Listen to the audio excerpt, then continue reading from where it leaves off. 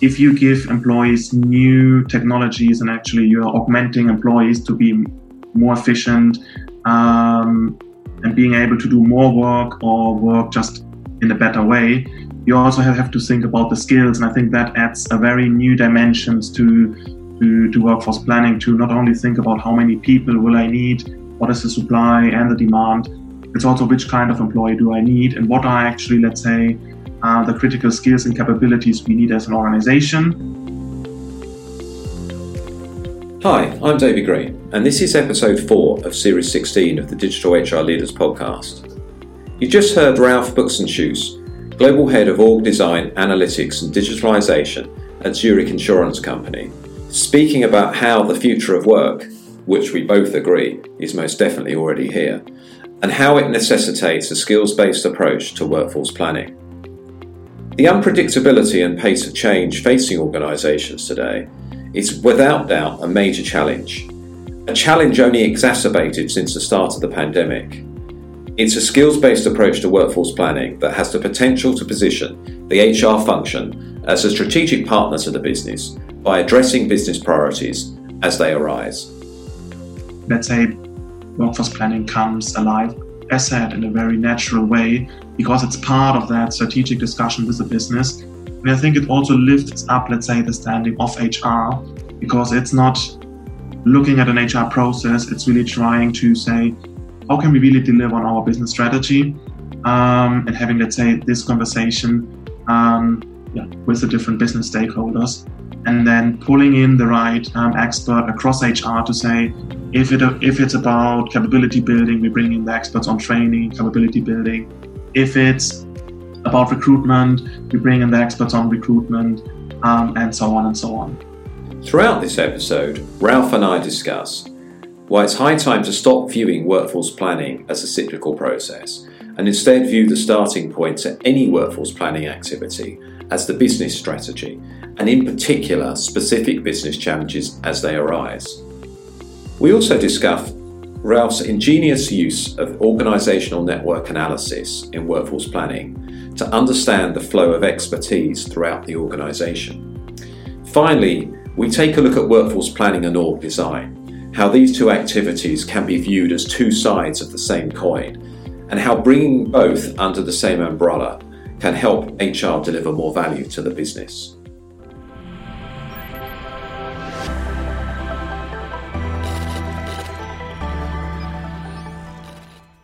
Today, I'm delighted to welcome Ralf Buxenschüss, Global Head of Org Design, Analytics and Digitalization at Zurich Insurance, to the Digital HR Leaders podcast.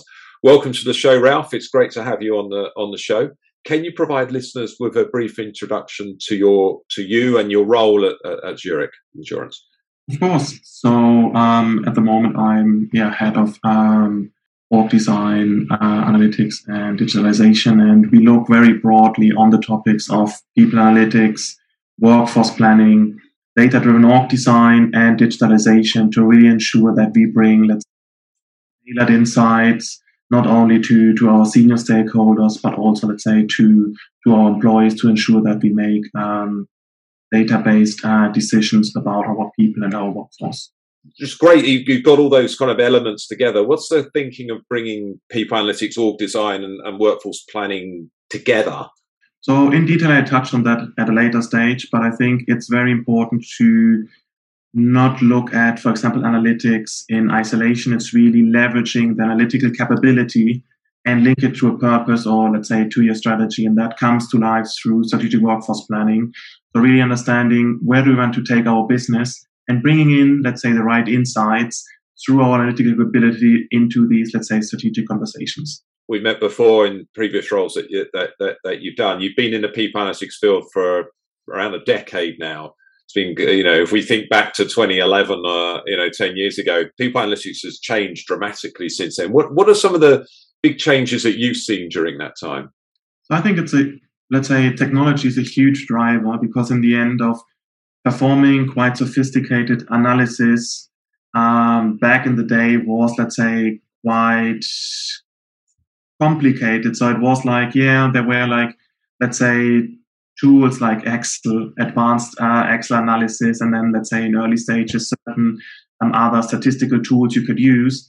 I think today technology changed significantly how you perform actual analysis and bring actual analytics to life, and also scale that up, let's say, to the whole entire workforce. And also, let's say, analytics isn't staying anymore within HR. You can really scale it up across the whole business thanks to new technologies. Yeah, it's interesting actually. When we do an annual research survey at Insight 222, and last year we actually asked, I think it was over 60 global companies, where are the 3 areas where people analytics is adding most value in your organization? And actually the category that came out top was business.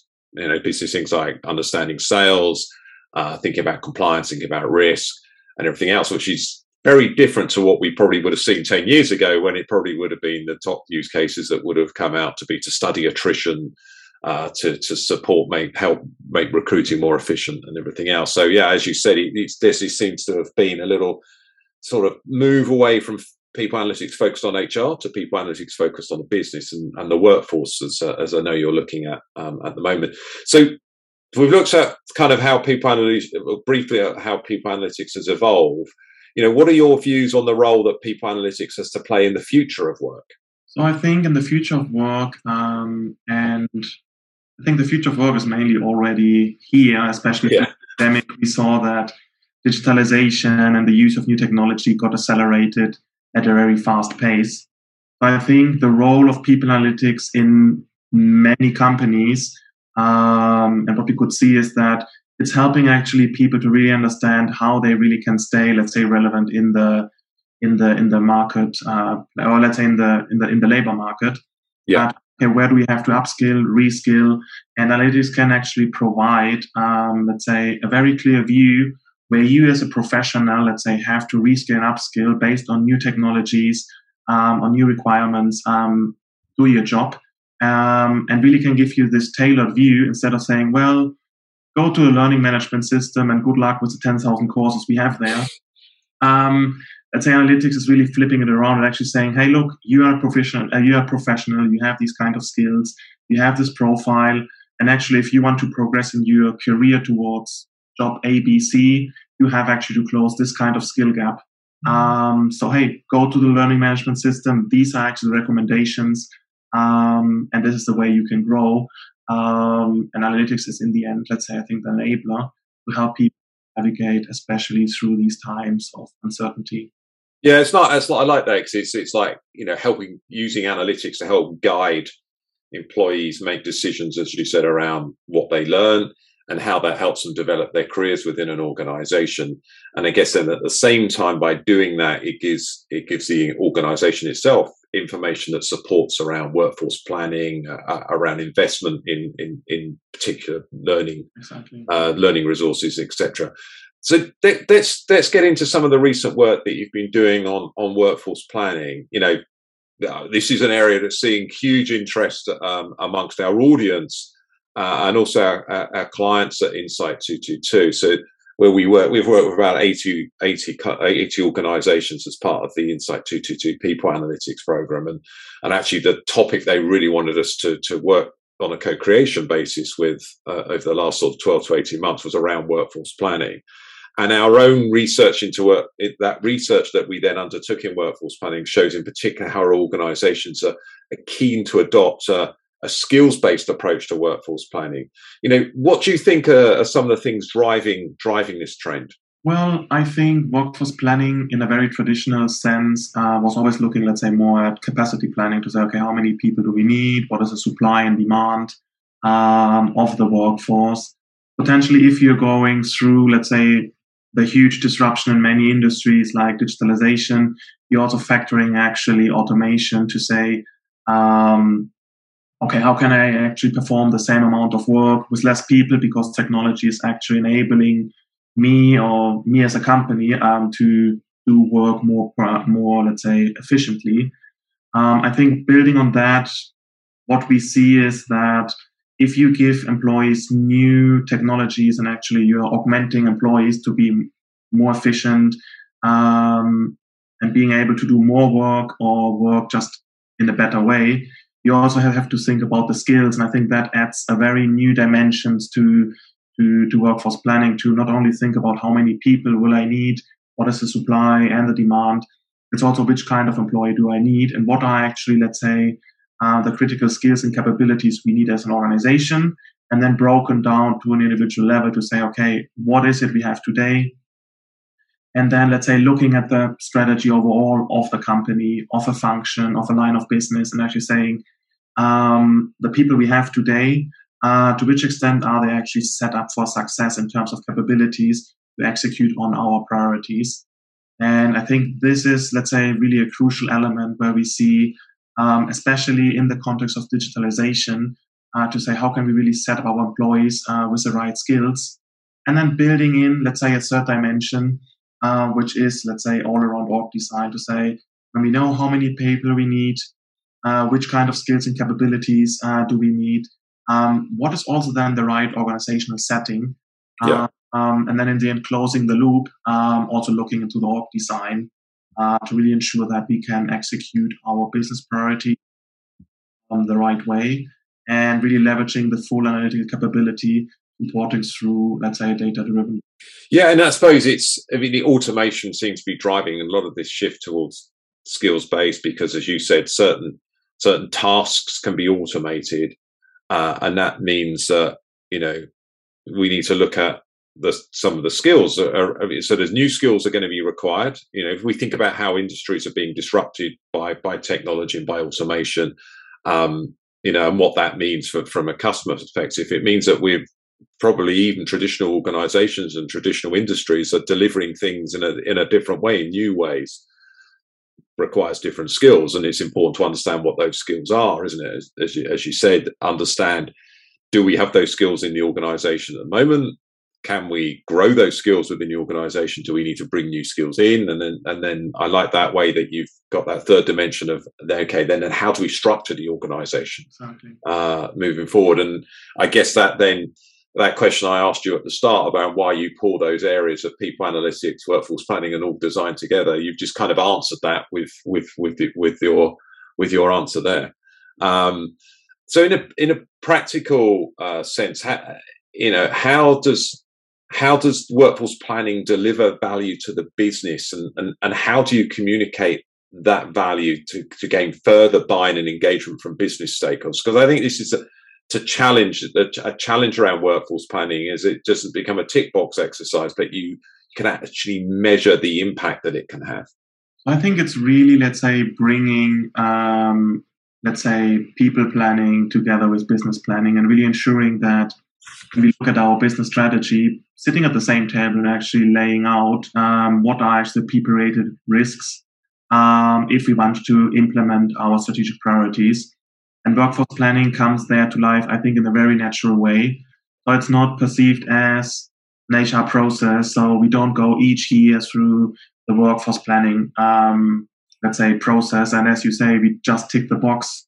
No, it's really to say, how can we actually ensure that when we want to plan and, execute on our business priorities, what is the impact on the workforce? Are we really set up for success? And what are, the different areas where we have to ensure that we have the right amount of people, the right skills and capabilities, and also the right organizational setup to really deliver what we want to deliver, and not to say, oh, actually, we want to, enter into a new market, launch a new product, but actually we don't have the right people, or actually our organization is not really ready to move into a new, business venture. And then, workforce planning comes alive, as said, in a very natural way, because it's part of that strategic discussion with the business. And I think it also lifts up, the standing of HR, because it's not looking at an HR process, it's really trying to say, how can we really deliver on our business strategy? And having, this conversation with the different business stakeholders, and then pulling in the right expert across HR to say, if it's about capability building, we bring in the experts on training, capability building. If it's about recruitment, we bring in the experts on recruitment, and so on and so on. Yeah. And what I'd be interested as well is, how do you understand the skills of the workforce? I mean, what ways do you understand the skills that you've got? And I guess the skills that you need comes a little bit from looking at the business, looking at some external data out there, maybe looking at what competitors are doing and where they're hiring. But I'm really interested to understand how you understand the skills of the people you've got. So it all starts again, let's say, with the strategic priority. So we say, okay, we really understand where do we want to take the business. And then from there, we identify what are the organizational capabilities we need. For example, saying, okay, we have to automate certain processes. We have to create an outstanding customer experience. We have to build certain data science capability. I think these are all, let's say, certain elements everybody's seeing when we go through digitalization. And then we break that down and say, actually, if we look at the different functions, what are actually the skills, trainable skills at an employee level? So if we think about a professional in a specific function, what are really the skills this employee needs to deliver, let's say, on the strategic priorities? And then we run assessments on the skills to say, okay, what is actually the proficiency level of an individual, or let's say of all individuals in the specific functions on all these strategic skills we will need. Then in line, let's say with the business, you can quickly identify, okay, what are then the gaps to the desired end stage? And you can then bring in the end, the whole, let's say, content on training to say, okay, how can we upskill and reskill people? You can define the upskilling and reskilling plans, as well as say, okay, how do we have to actually mobilize, let's say, people internally, and say, okay, how can we actually bring the right people where they are the most needed, and so on and so on. And obviously, this is a process that just goes on because you're always having to adapt and develop and learn. But what is some of the feedback that you've had from the business to date? And what's particularly working well, for example? I think when it comes especially to the digital skills and the digital capabilities, I think there's a quite good understanding in general organizations to say, okay, on the skills we need it all our lives, it's quite well known who has which kind of skills and capabilities. When it comes to the new digital capabilities, in many cases, not that clear who has which kind of skill, or if we have even people with these, let's say, new skills. So in the end, getting, let's say, a clear baseline, where do we stand, and getting like an inventory is very helpful to actually say, okay, actually, no, we know what is what we have, what is, or where are certain needs to develop certain capabilities, so that we are actually in a good position to deliver on our priorities. But just having, let's say, that clarity and that baseline is, let's say, the first value we deliver to the business. Yeah. It's that clarity, isn't it? Because you need to know that starting point, so you know what actions to take, and then you can track progress, I guess, and understand if you're closing that gap and how quickly. When we come back in just a moment, Ralph and I get into how he is using organisational network analysis as part of his skills-based workforce planning approach. This series of the Digital HR Leaders podcast is sponsored by TechWolf. TechWolf uses AI to identify skills. Why? Because companies who know their workforce's skills data are better equipped to face change. The best insight in skills wins. But how? Getting skills data used to be a long administrative process, not anymore.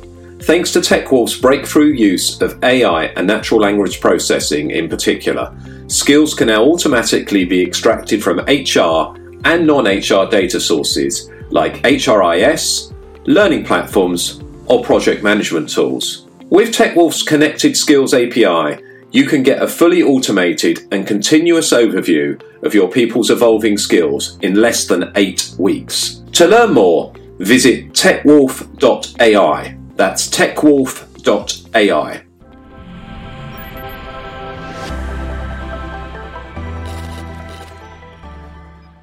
Welcome back to this episode of the Digital HR Leaders podcast with Ralph Buxenschuss, Global Head of Org Design, Analytics and Digitalization at Zurich Insurance Company.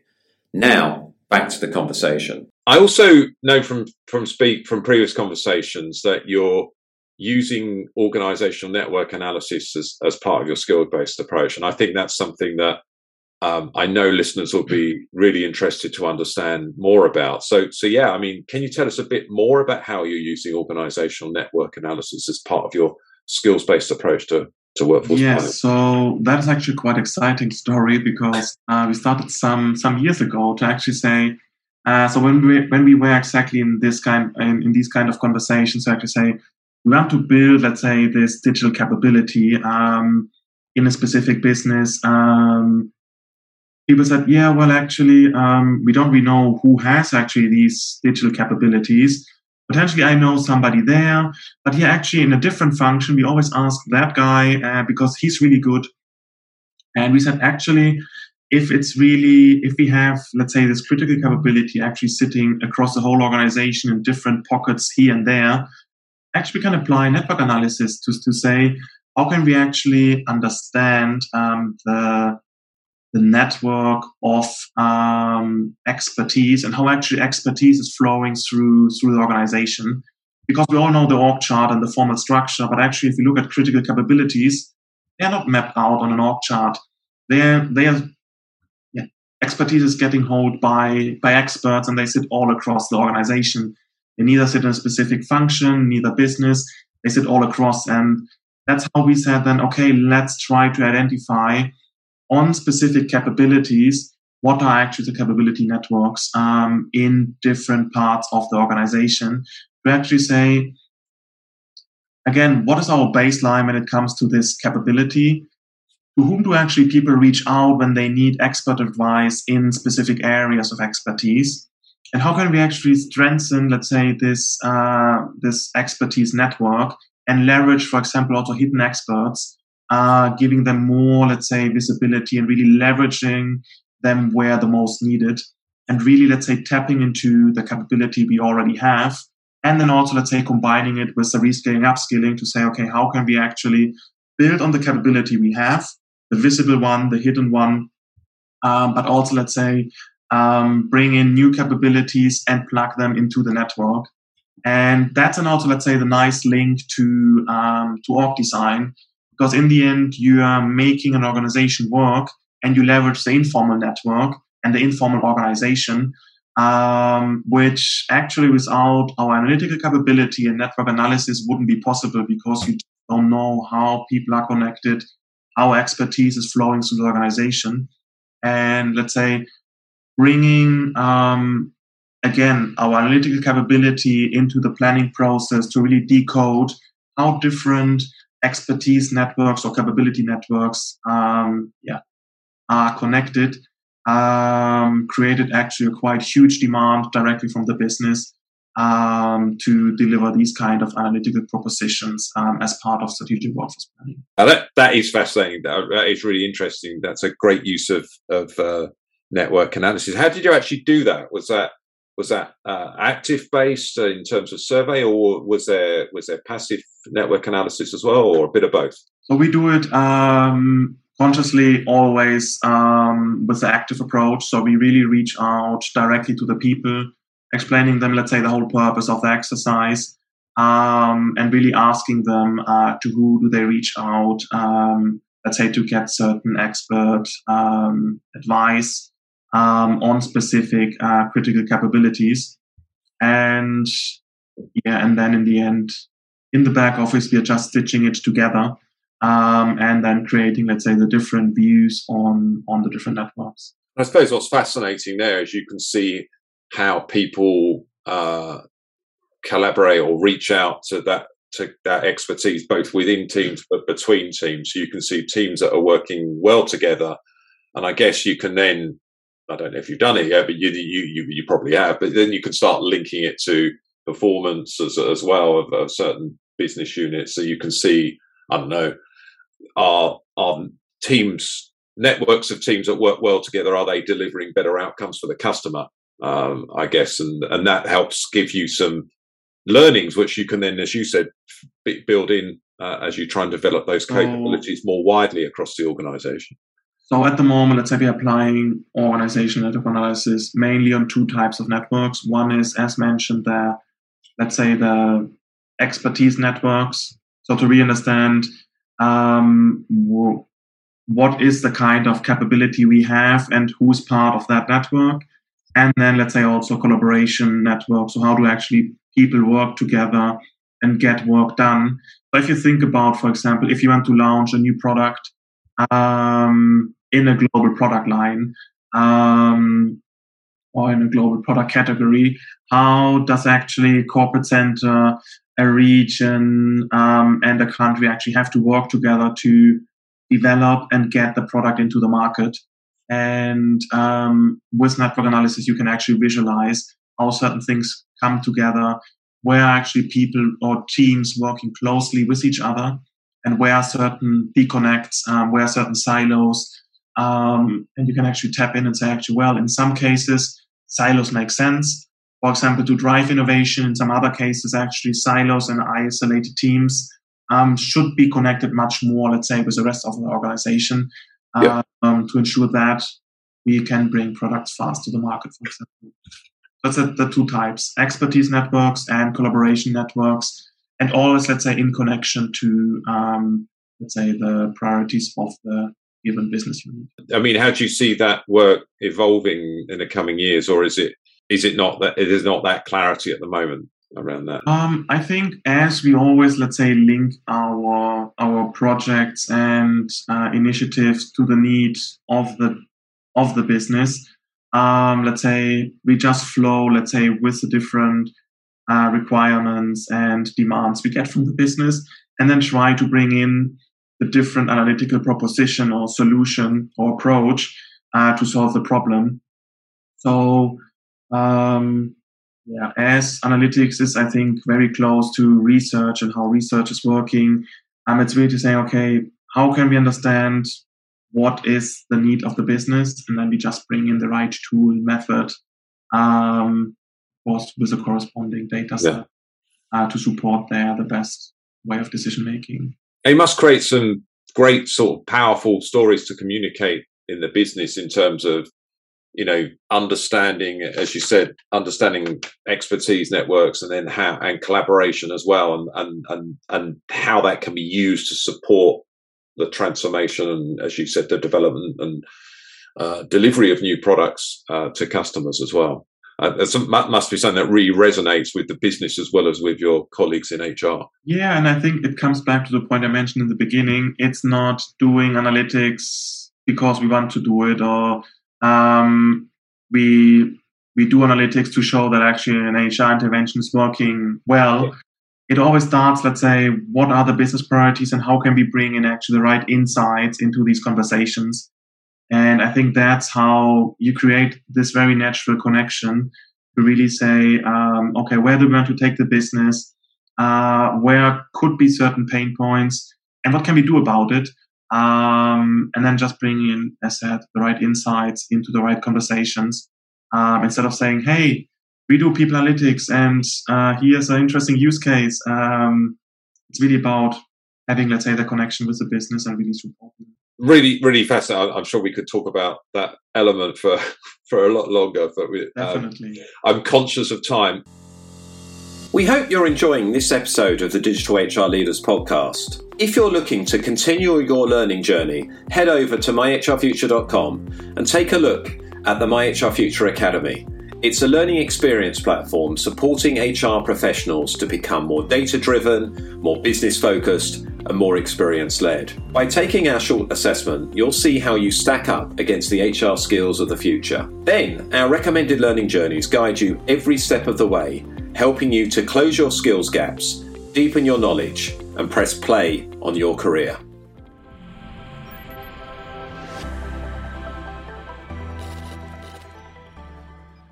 Now let's go back to the conversation with Ralph, where we'll discuss how workforce planning and organisational design are really two sides of the same coin. How should let's bring it back to what we were talking about really at the start. How should workforce planning connect with organizational design, in your opinion, or in more less than an opinion, how you're actually doing it, how you're connecting the two together? So I think, let's say, especially as, let's say, a lot of companies have to reinvent themselves, they go through, let's say, disruption, new competitors in the market, digitalization, and so on. I think also organizations have to evolve. And in the past, I think a lot of companies in general look at, okay, if we look at our organizational design, we look at span of control, layers in the organization, and then potentially we just reshuffle the organization.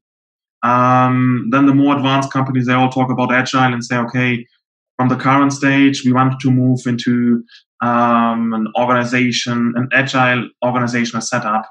But I think it's very important to really start, okay, what are, again, our business priorities? Where do we want to take the business? And how can we actually adjust, let's say, the organizational setting and set up the organization the right way? And saying, okay, how can we, for example, make certain things more flexible? How can we, for example, when it comes to the knowledge networks, say, how can we optimize actually the flow of information in the organization? Potentially also how's, for example, work getting defined? So what are the different work packages? Is it still your line manager who's telling these are the different work packages you have to do? Or is it actually potentially the team who can, let's say, in a very self-organized way decide what are the different work packages they have to perform, and even select which work they want to do instead of the line manager saying, this is the work and you do that, you do that, and you do that. Let's say bringing more autonomy and self-organization into the organizational design, as well as looking into compensation and rewards to say, okay, how do we actually reward performance in a more agile or self-organized setting? And I think bringing then also, again, the analytical capability into these conversations to really run different assessments and actually say, actually, at the moment, we are quite hierarchical organization because we can measure, let's say, different dimensions of how work is getting defined, how work is getting distributed, how do we reward people and teams. And if we move to a more self-organized and agile setup, how are actually certain, let's say, dimensions actually changing? And how can we show that also through data to actually saying we are making progress, moving into a more, let's say, autonomous, agile or self-organized setting, ensuring that we still deliver against our priorities and finding, let's say, the right organizational type. And even, let's say, moving the whole organization, I think different parts of the organization, they always move at a different pace because certain things work better for some parts of the organization than for other parts of the organization. So it's really to finding the right balance for the whole organization to deliver in the end on the strategic priorities with the right organizational setting. Yeah, and fascinating because then you can start seeing what is the impact, positive or negative, around customer outcomes, business outcomes, employee outcomes as well. It kind of links it all together, and I guess analytics is the thread that kind of links all of that together a little bit as well. And as you said, particularly in industries that are transforming and maybe being disrupted, you've got certain parts of the business, I guess, which are still traditional, and you might organize those differently to how you might organize a more innovative part of the organization, perhaps where you're looking to expand. And I guess that's where workforce planning and then the org design can help inform that. And then the analytics can help you, look at the impact on that on an ongoing basis. So fascinating. Really, really good stuff, Ralph. And so I could have these podcasts going for a couple of hours if it was up to me, but it's not up to me, unfortunately. So, leads to the question that we're asking everyone on this particular series. And you've certainly touched on this, I think, throughout really, but so you may want to summarize a little bit here. How can HR help the business identify the critical skills for the future? So I think it's really looking at the strategic priorities or the company strategy and where we really want to develop the business to, and say, okay, what are in the end the critical organizational capabilities? And in the end, you always start then with we want to develop, let's say, our data science and analytical capability. We want to be a customer-centric organization. We want to use technology and leverage all the opportunities of technology, and so on and so on. So I think it really depends on each company how your organizational capabilities look like, and also how you want to create a competitive advantage. But then I think really to break that down to a level of critical skills. And what works quite well in my experience is, okay, the right level you achieve when it's really trainable. So when you really can say, I can actually train that, because sometimes you stop at the competence level where you say, yeah, everybody has to be proficient in data science or in leadership. And you say, well, actually, that's very, very broad.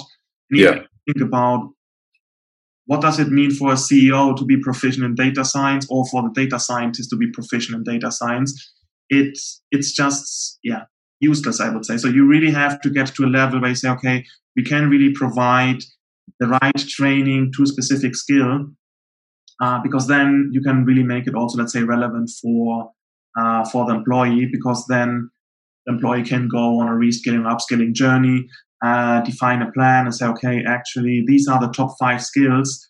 3 related to that organizational capability and the other 2 to another capability.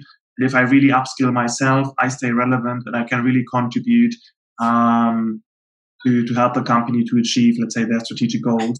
And also for the company, it's, let's say, easier to tailor certain, let's say, development opportunities to different individuals, to take them on the journey and be successful in their job. Right. And I love that, how you use all that information from the start in terms of our strategic priorities, and then bring it down, but make it relevant for the employee and help guide them on what they can do to, acquire those skills to help them, but also it helps the company as well. So I think it's so important to make it real, isn't it? Yeah, and just coming back to one of the first questions, what is the difference compared to 10 years ago when we all, let's say, embarked on the analytics journey? It's really to say today we are at a stage where we can use, for example, machine learning at scale and actually tailor recommendations to individuals, because we know what are the skills of an individual, what are the skill gaps, and at scale we can actually bring certain recommendations to an employee the same way we bring specific marketing campaigns to our customers. HR, I think, is now at a stage where we can use these techniques to really at scale tailor our HR interventions to our employees and bring actually people analytics from a big buzzword from 10 years ago really to something very tangible, tailored to our employees. And how powerful is that as an employee if you're recommending certain learning interventions to acquire, 3 or 4 new skills, and if you acquire those 3 or 4 skills, these are the sort of career paths that we've got within the company that you may or may not want to do. And, then I think you even talked about how you link that to compensation as well. And if you acquire these skills, you can expect this to be your compensation path as well. And it kind of plays those different motivators that motivate employees, because we're all different at the end. But I love that thing around, that using that technology, that machine learning, and providing those recommendations helps employees, helps the company, Exactly. And is a great use of people data, because of course, we've got to, we are custodians of the people data, as it were, in our organizations. And if we can make it work, help it work for employees, and that's got to be the right thing to do as well. So a great way to end, Ralph. I really enjoyed the conversation. Thanks for being a guest on the podcast. Can you let listeners know how they can stay in touch with you or follow you on social media? Yeah, just reach out on LinkedIn. And happy to come back on any questions. I suppose there will be certain posts. And also happy to answer any questions on posts or, let's say, directly via LinkedIn. So happy to be in touch. Great. Well, thanks for being on the show, Ralph. And hopefully, it's been a while. Hopefully we'll see each other again in person at some point in the not too distant future. Hopefully. And thanks for having me. Thank you for tuning in to this episode of the Digital HR Leaders podcast. I hope you enjoyed it. If you did enjoy listening, please do rate the show on your podcast app. and share it with your friends and colleagues via social media. We rely on your feedback and support to keep being able to make the podcast. For more from us at Insight 222, be sure to subscribe to the podcast and our weekly newsletter at myhrfuture.com. Next week on the podcast, we'll be speaking to Martijn van Beek, HR Director at ING. Until then, stay safe, stay well, and take care.